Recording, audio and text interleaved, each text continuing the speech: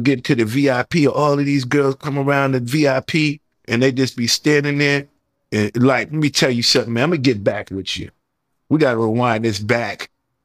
We used to go to when we go to the club, we used to have these bottles, right? And on this bottle, they be regular Moet bottles. On them bottles right there, they've been to have something to make the girls be real slippery and all of this kind of stuff.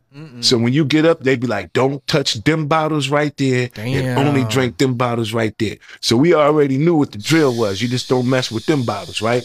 Then all of the girls is in the club after a while. They all running, opening up their mouth like little birds.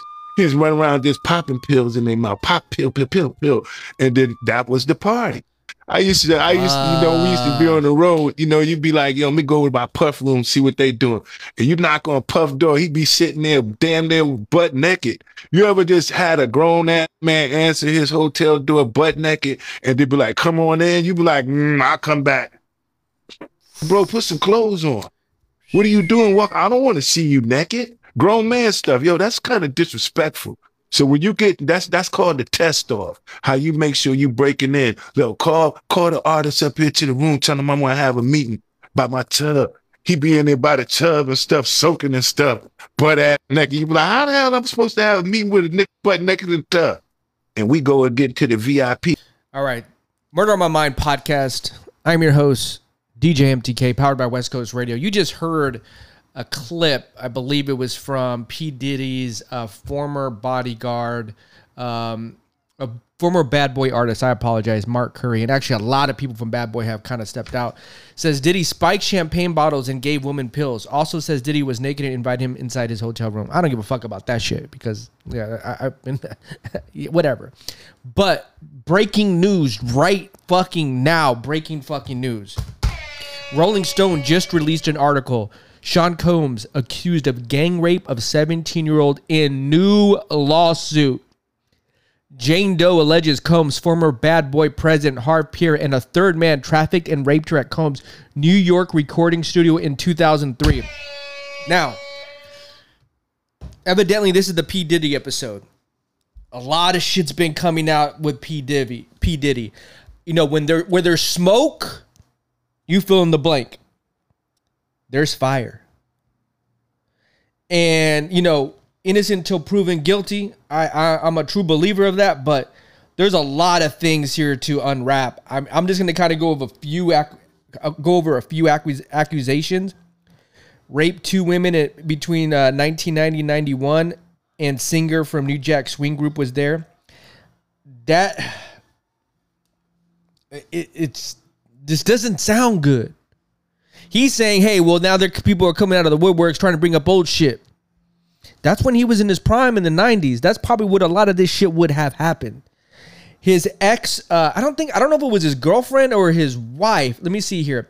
In the suit filed in federal district court in Manhattan, Casey, whose real name is Cassandra Ventura, who had long been Mr. Combs' romantic partner, says that not long after she met him in 2005, when she was only 19, he began a pattern of control and abuse that included plying her with drugs, beating her, and forcing her to have sex with a succession of male prostitutes while he filmed the encounters. Whoa. In 2018, the suit says near the end of the relationship, Mr. Combs forced his way into her home and raped her. Fuck. After years in silence and darkness, Ms. Ventura said in a statement, I am finally ready to tell my story and to speak up on behalf of myself for the benefit of other women who face violence and abuse in their relationships. In a response, a lawyer for Mr. Combs denies these offensive and outrageous allegations. For the past 6 months, Mr. Combs has been subjected to Ms. Ventura's persistent demand of $30 million under the threat of writing a damaging book about their relationship. Now, this has been settled outside of court, but that doesn't sound good either. Another accusation, drugged and raped during the 90s. Her name was, I believe it was Miss Neal. Then you have former employees speaking out on what was going on. Now you have this new Rolling Stone article. Where there's smoke, there is fire. Now, I always just think about this. When you get to a position where just having sex just doesn't get you off anymore, you start creating deviant behaviors sexually because you need to do X now to fucking nut and to get off. Missionary, doggy, all that shit, that don't get you off no more. You keep crossing lines in order to feed your sexual desires. In my opinion, people that get to this point that have X amount of, power, wealth, fame,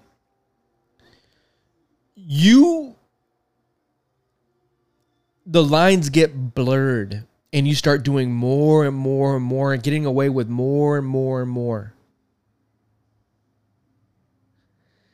This is the fourth allegation of sexual assault made against the billionaire and comes after he settled the first suit with his ex-singer Cassie for an undisclosed sum after she accused him of years of rape and abuse. So, he's going to come out. He's going to try to defend himself. But it just does not look good. This is what he said. Enough is enough. For the last couple of weeks, I have sat silently and watched people try to assassinate my character, destroy my reputation and my legacy. Sickening allegations have been made against me by individuals looking for a quick payday. Let me be absolutely clear. I did not do any of the awful things being alleged. I will fight for my name, my family, and for the truth. Sean Diddy Combs. Now, like I said, proven to innocent until proven guilty. But I've never had a woman come out and ever say that any type of accusation like that in my life. 4 right now. And there is something to be said that, hey, when you have money, people want to come out of the woodwork. But I'm going to give everybody a peek behind the curtain, okay? I'm going to give you a peek behind the curtain of men. I'm divorced. And I hate to say it, I cheated on my ex-wife.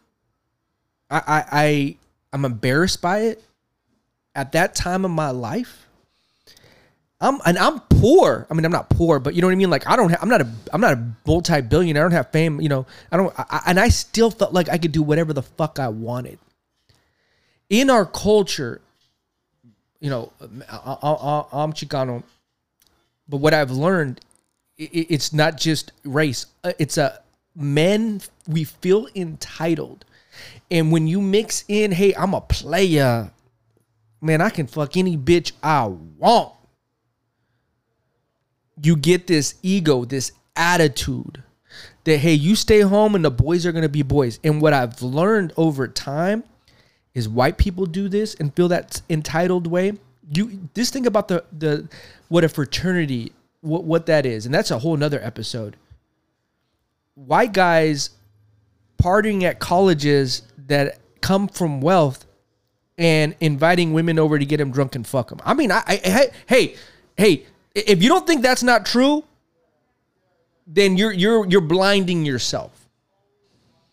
And I think the statistic was 1 out of 4 women have been raped or sexually abused. Think about that. And it could be 1 out of 3. I could be wrong with that statistic. If you're in a room with 4 women, one of them, the statistics are something has happened to them.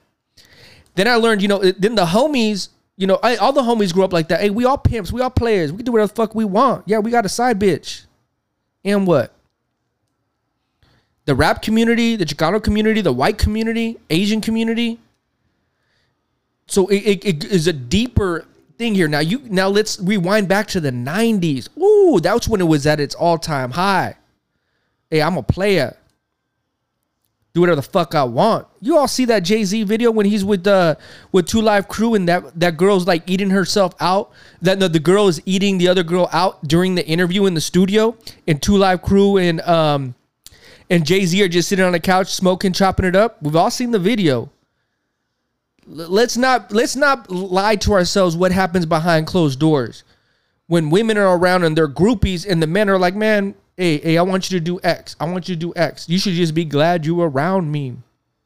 So I don't know. I where there's smoke, there's fire. This will be part 1 because a lot more is going to come out. And I'm just said 3 or 4 accusations here. I'm sure there's a lot more. I'm telling you, there's things that happen behind closed doors that men have done to women that is disgusting.